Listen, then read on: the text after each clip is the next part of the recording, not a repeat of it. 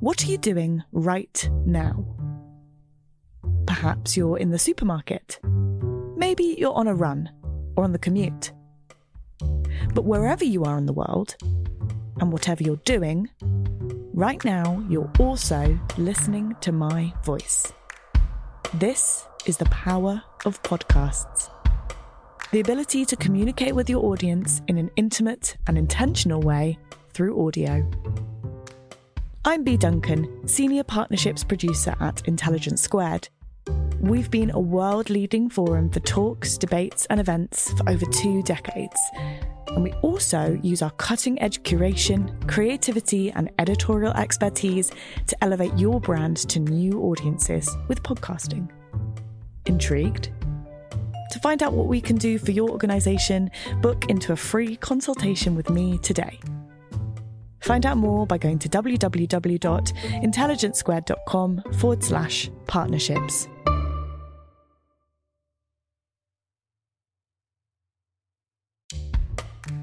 Welcome to Intelligence Squared. I'm producer Catherine Hughes. Today on the podcast, we're joined by one of the most polarising voices in contemporary literature, Bret Easton Ellis. His lengthy career, including novels Less Than Zero and American Psycho, has weathered the storm of controversy time and time again, and he has now cemented his place as cultural icon and provocateur. To speak about his latest novel, The Shards, part autofiction, part horror, he's joined by award-winning author and journalist, Alex Preston. Let's go to Alex now to hear more. I'm joined today by Bret Easton Ellis, a writer whose fame and sometimes infamy has spanned 5 decades. He is the author of 6 novels, but his name is most commonly associated with American Psycho, the first-person account of Patrick Bateman, a 27-year-old investment banker and serial killer.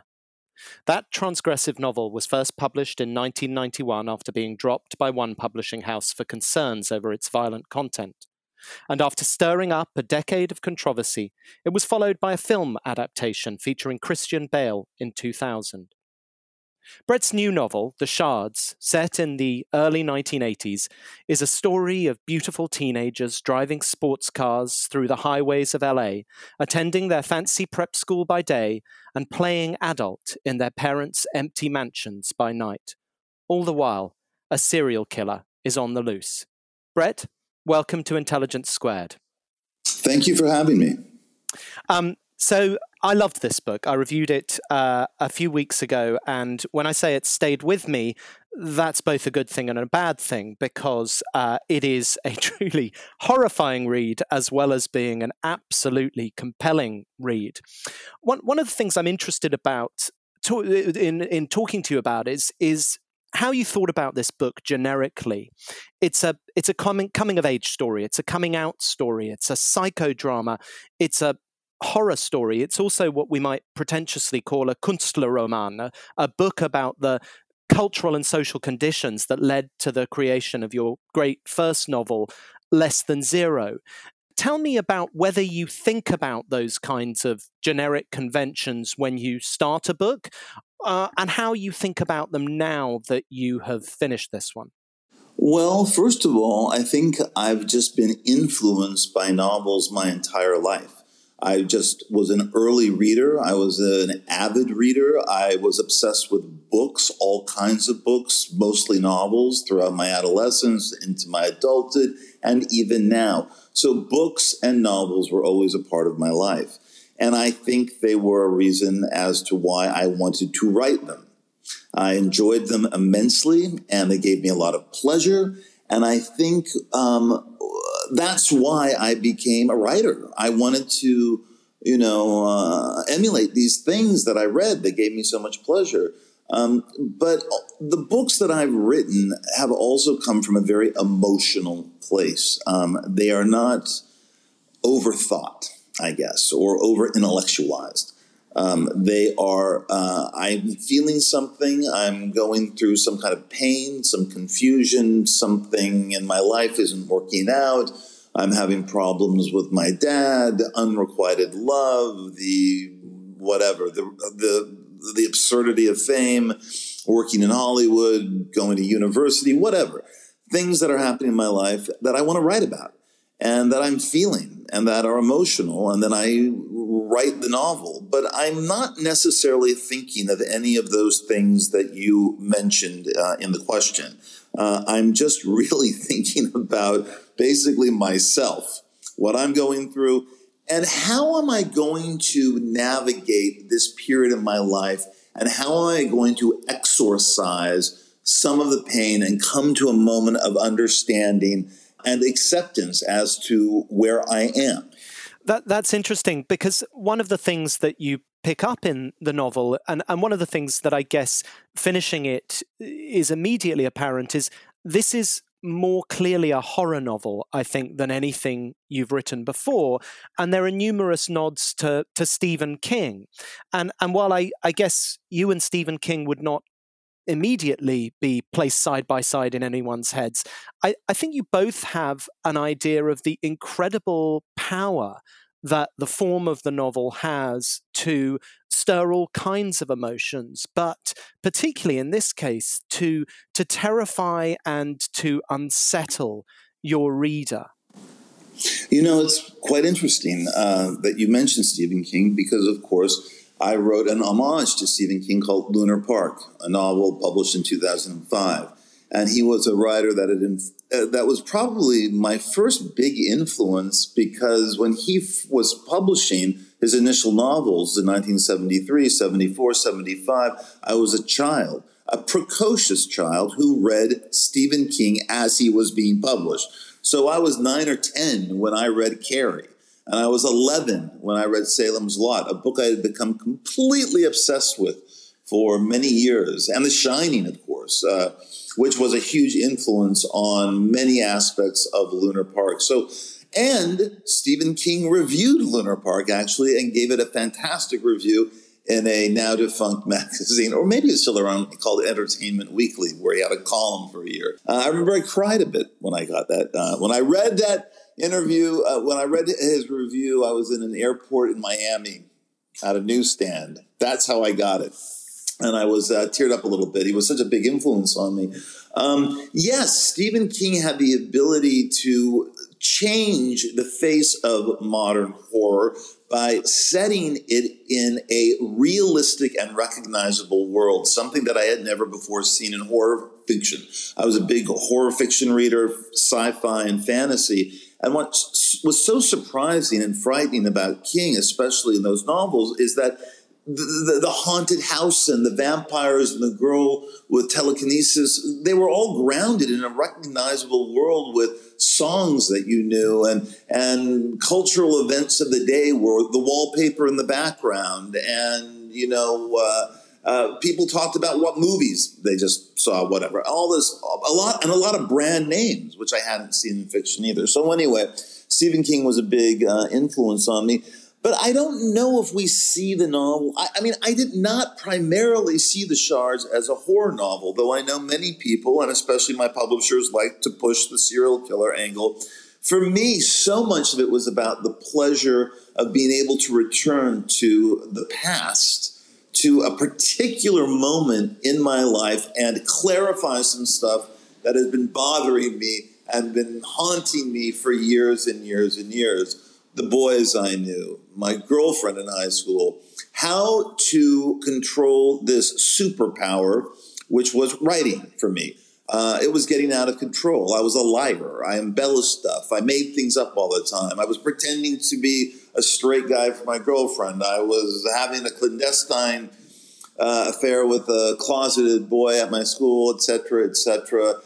And finally, it all kind of blew up in my face. And I really wanted to write about that. That was the important thing to write about, the Bret of 1981. And also, I wanted to go back to Los Angeles of 1981. And I wanted to write about that time and places that are gone as well. And so, in a way, it was such an act of nostalgia for me that really the serial killer aspect was always there. I mean, when I first thought up this book in 1982, when I wanted to write it as the events were happening to me, the serial killer was always an object there, a metaphor for me for a lot of things. And also because serial killers were everywhere in California in 1982 and 81. And so it seemed like, why not have one in this book? But, yes, you are correct. Using the novel as a way, in the way that Stephen King uses the novel, totally legit. I agree with exactly with what you're saying. I don't know if that was so heavily on my mind when I was writing The Shards. If I have to be completely honest. You put a disclaimer at the end, the traditional disclaimer, this is a work of fiction, none of the characters, places, etc., except for the author himself have any relation to real life. Obviously, with both Less Than Zero, but also Imperial Bedrooms, you use a kind of cipher figure, Clay Easton, rather than Bret Ellis as the representation of the author in your work. And I just wondered what drove the decision not to have Clay in this book too. I wonder whether it's because in many ways, this feels like a more personal and a closer book to you, or is that just my reading of it? No, you're absolutely right. You're absolutely right. When I first started thinking about this novel and it started announcing itself to me, when I was, in fact, the Bret Ellis of 18, I don't think I got very far. I had an outline. I knew exactly what the story beats were. I don't think the character was called Bret. I really don't, and I don't remember what I called him. It might have been Alex. I don't know. It certainly wasn't Clay, because I was already working on Less Than Zero before The Shards announced itself. I started working on Less Than Zero, I think, when I was about 16, and Clay was always the name of that narrator. And so I don't know what the name of the character in The Shards was then. But by the time The Shards had come around in April of 2020 and finally said, "Write me, here I am. Are you in the mood?" And I was in the mood, and I was connecting with all of this material I couldn't quite connect with, or avoided, or just wasn't within my grasp. I thought, God, I am going to write so much about me. That time, my friends, my girlfriend, a lot of things that happened to me. Why would I not write why would I call this guy Joseph or Paul? Why would I do that? Obviously, I just call him Bret. What does it matter? And so that's how I worked. I felt in so many ways, for so much of the novel, I was writing a memoir, even though this is a novel. And of course, when you read it, you will understand that it's a novel. But it was also, in many ways, so much of it was my memories of high school and my memories of the boys and the girls I knew and things that happened to me, that I thought it just would have been disingenuous to not call the character Bret Ellis. That's all. Yeah. Yeah, no, I can totally see that. And, a review in the FT from the beginning of this year referred to it as by far your saddest book. Certainly the foreword to the book makes it sound like it was incredibly painful to write, but there's a deep beat of nihilism that runs through it and seems to me to locate itself in the repetition of that line from Ultravox's Vienna, it means nothing to me. Do you feel it as a sad novel, and does it seem to you a sad object now? I think all of my novels are sad novels. I mean, if you want to look at them from a certain angle, I would think they're all sad. I would argue and say Imperial Bedroom is my saddest novel in a way. Look, I don't know if I look at The Shards as a sad novel as much as I look at it as a wistful one in a way. And also slightly scary and at times horrific. So much of it, I realized as I was writing it, even though I had the entire outline from 1982 down, it didn't change at all, except for that added scene at the end at the book signing between Tom Wright and Bret. That was added. But everything else was in that outline I wrote at 18. And I didn't particularly have any feelings of sadness while writing the book. I know that's not what you're asking me. I'm in a state of bliss and happiness when I'm writing a book. I loved writing The Shards, just as I loved writing every single book I've written.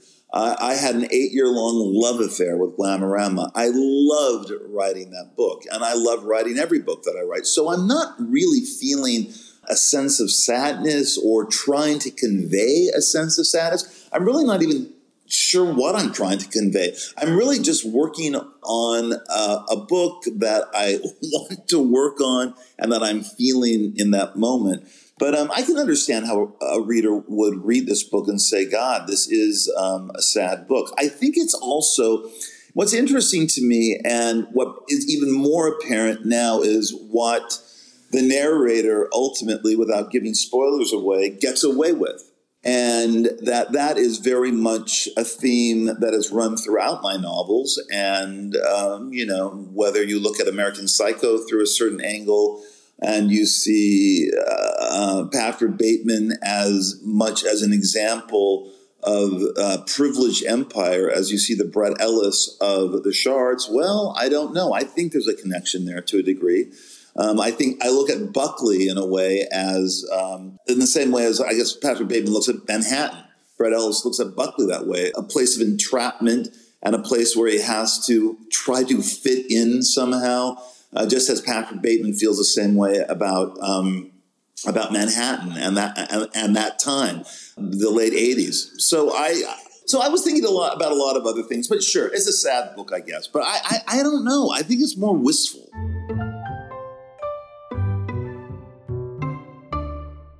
Sponsoring the show for this episode is Marquee TV. Marquee TV is a streaming service with a difference. It's bringing you the top tier of performing arts straight into your living room or onto your device. So think dance, theatre, music, anything you might find in the West End, Broadway, or maybe a cool little experimental space too, but saving you the cost of a few tickets as well. I've got happily a bit lost in their vast library of performances, exclusive interviews, and behind-the-scenes content. Choreographer Jonathan Watkins' interpretation of George Orwell's classic 1984 was pretty cool, and I love the dance piece Sutra, inspired by the skills of Buddhist Shaolin monks. And we've got a special treat for our listeners. Marquee TV offers 3 months of access for just 99 cents. That's right, 3 months for only 99 cents with the code SQUARED. Simply visit marquee.tv and use the promo code SQUARED to dive into the world of arts like never before. Bring the arts home with Marquee TV. Just you mentioned Buckley there. I have to say I didn't know about Buckley, but have since read up about it. And alma mater of Paris Hilton, Nicole Richie, a host of Kardashians. How much did you have to change it in order to represent it here? Because surely it can't have been as awful as you make it sound. Oh, I don't think I made it awful at all. I thought it was wonderful. I thought Buckley was fantastic. It was paradise. The problem was me and 1981 in a way, but Buckley itself, I feel so privileged to have gone there. It was the most beautiful high school in Los Angeles, in the LA area. Just a stunning campus, which I don't really think I did justice to in my descriptions of it. I don't think necessarily the Bret Ellis of 17 or 18 cared that much about how nice it looked. Though I was hoping that the 56, 57-year-old Bret Ellis was trying to get across the beautiful stucco buildings with the Spanish tile, the koi ponds, the walnut trees that were everywhere, that beautiful pavilion in the courtyard. No, Buckley was a great school, and I feel very lucky to have gone there. It just really might not have been the best school for me, and I didn't really want to be in high school. I knew at a very young age, I wanted to be a writer, and I just had to get through high school in a way. And I did think, as I write about it in The Shards, what's the easiest way to get through my senior year? Well, hang out with the popular clique, I guess. Lose some weight, work out, look good, get a hot girlfriend, and, just be the tangible participant. And that will make it so much easier. And it really blew up in my face. It was a facade I couldn't maintain. And I think I wanted to address that in the book as well. But that's so I had noted down tangible participant as something I wanted to talk about, because it feels to me that maybe that lies at the heart of what makes this such a great novel, which is that it seems to get at something essential about being adolescent, in the same way that maybe, Holden Caulfield got at something essential about being adolescent at a different time, that there is a really convincing representation of teenage life. And you say in your afterword that in so many ways I'd remained a child. And I wonder, if you could talk about the sense of maybe getting snagged in time at that age, or the way that you, in some ways, glorify this era, but also about the way that you needed this distance of many decades in order to do that time justice. I think you're absolutely right. I think that all of the missed opportunities to write The Shards, which was a book I've always wanted to write, had to do with not being old enough and not having enough time pass, and that this story really did need to be told by a much older man, by looking back at the events of his past from 40 years ago. And that had to be the key, because my nostalgia for that period, my longing for that period, was more intense at 56 or 57 than it certainly was at 37 or 47. So I think that was the perfect age for me to write this book. And also, I was just thinking of, you just start thinking of your youth in a different way than you do when you're younger. I was thinking a lot about how different my sex life was at 17 and 18, how my horniness skyrocketed into the stratosphere most days, every day. And that lust played such a big part of my life and my focus, and in ways that it just doesn't now. It just simply doesn't. And I was thinking about the availability of bodies, of people to me, and being young, and this energy, and also just this overwhelming passion to express myself through writing, that then bled into making up shit about friends, or starting gossip about a teacher, or whatever it was. So yes, definitely. And also being much more, I think, vulnerable in describing myself, because now, and going back and writing about that, Bret, in a very honest, very vulnerable way, that there is absolutely no way at 18 or 19 I would have done it. 18 or 19, when I started this book, it was being written in that very flat, clipped, present tense minimalism by the 17-year-old Bret. So there's no backstory. There is no, there was no historical, fictional LA stuff being presented as there is now in this one. And it just wasn't working. It just wasn't working at all, because I think I was too young. So yes, age was the factor completely in why this novel spoke to me now. Yeah, and as I say, I think that's why, to my mind, that's why it works, because it does feel that it attains something that I think very few books about this age do, which is to feel like it was, it's a very different place from my teenage years, but seems utterly familiar. I wonder about I was saying Buckley seems awful.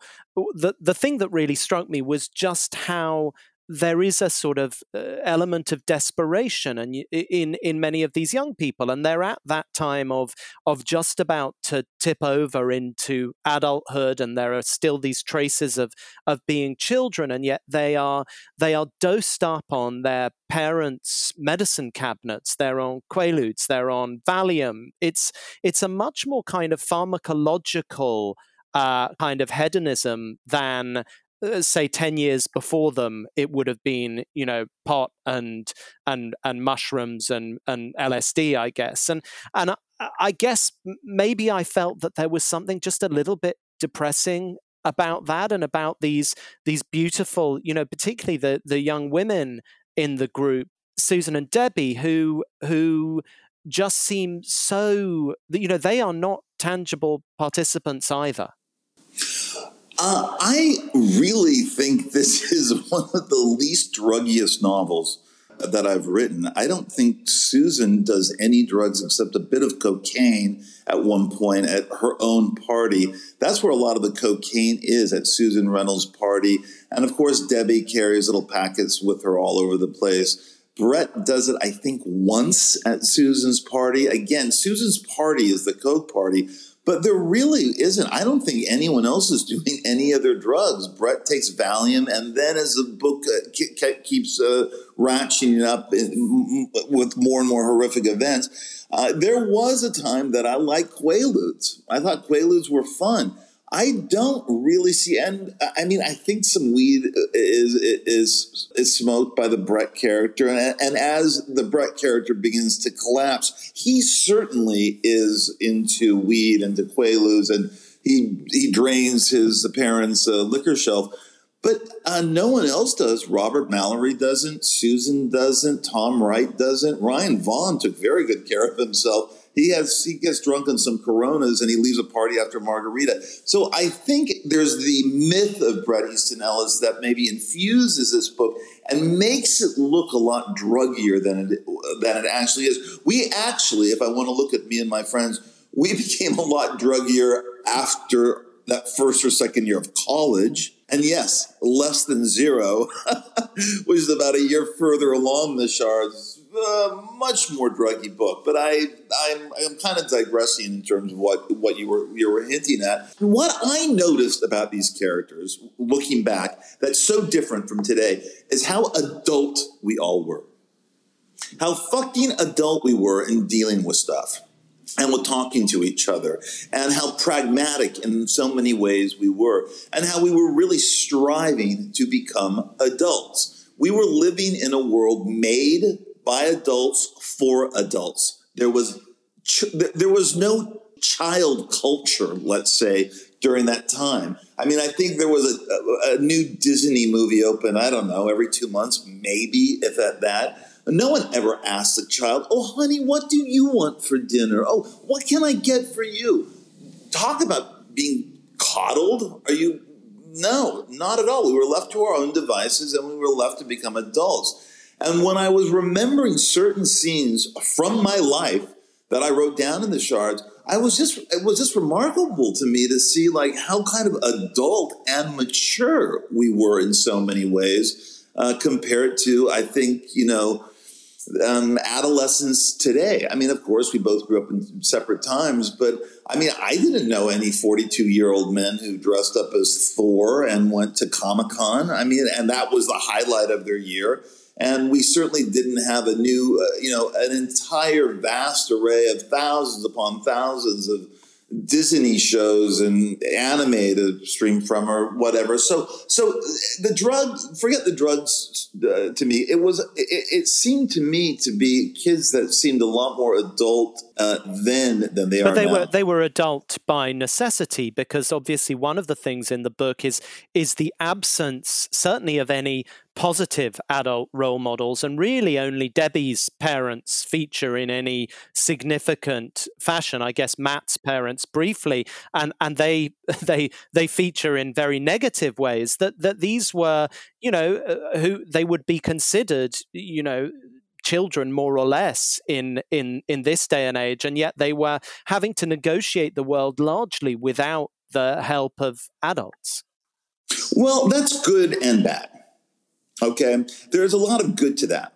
There is something about independence and finding your independence at a young age that's very, very positive, extremely positive. And when I look back, I do not see parental neglect as much as I see children who wanted to be adults and be left alone, and also in a culture where you were dying to get your car at 15 and a half, which you did get your driver's license in LA at 15 and a half, at least a learner's permit. So by the time you're 16, you're gone. You are gone. And you just didn't have the kind of relationship with your parents that you did when you were a child, and where your parents were there for you. And they were there for all of my friends as well.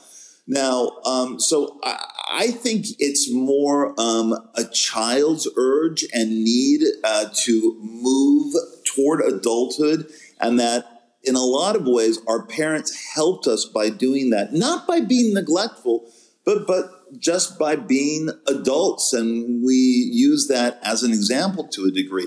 Look, there were Terry Schaefers, and if you read the book, you'll know what I mean when I say there were Terry Schaefers. But Jesus, you're going to call the police? You're going to have a nervous breakdown?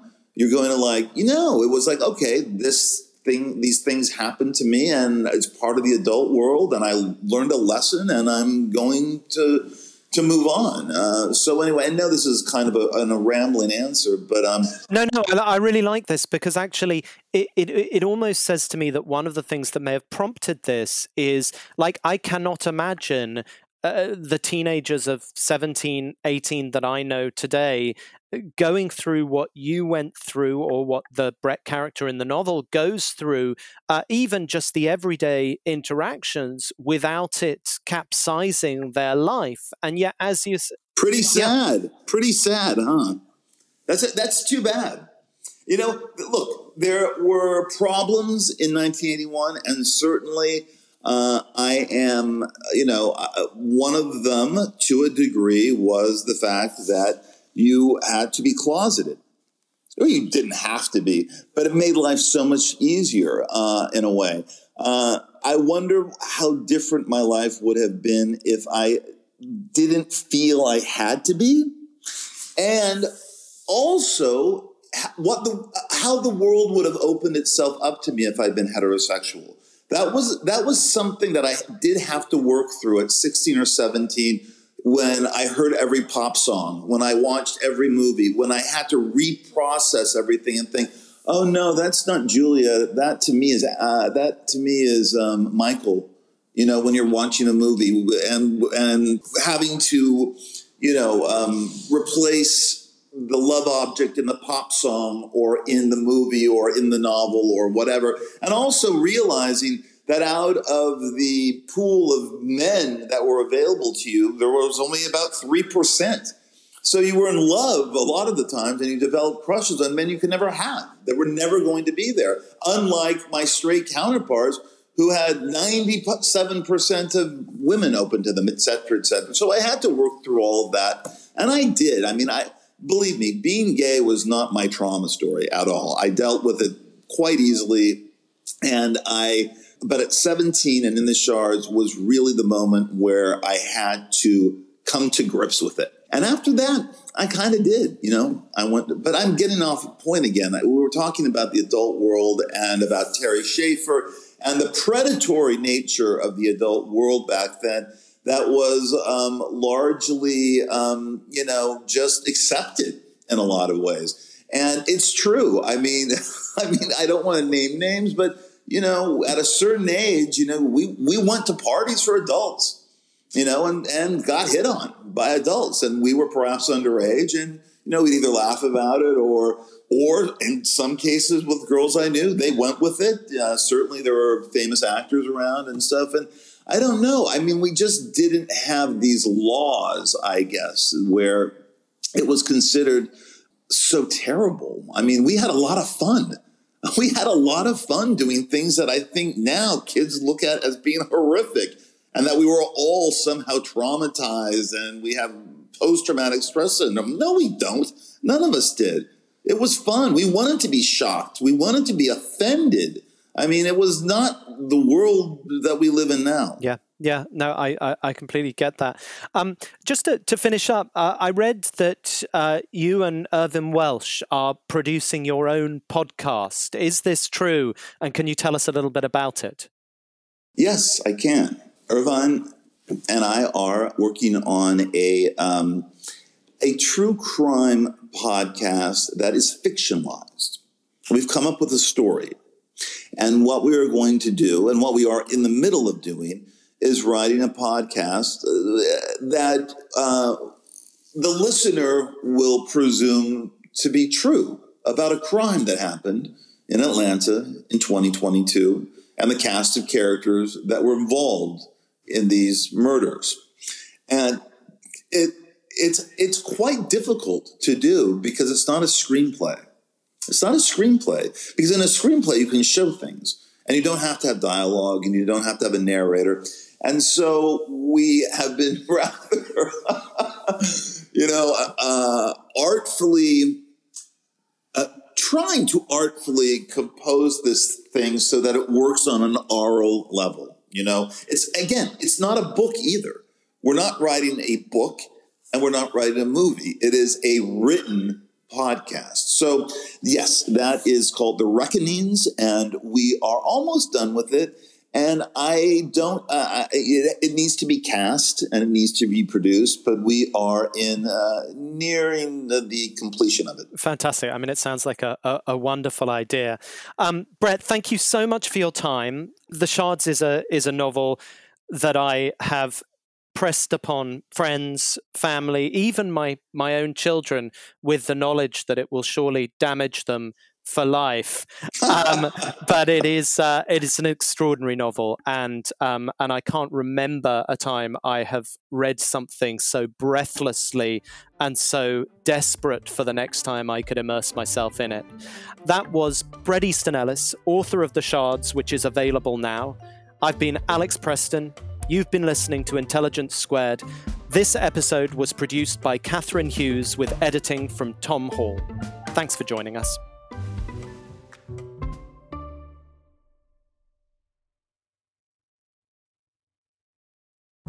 What are you doing right now? Perhaps you're in the supermarket. Maybe you're on a run or on the commute. But wherever you are in the world, and whatever you're doing, right now you're also listening to my voice. This is the power of podcasts. The ability to communicate with your audience in an intimate and intentional way through audio.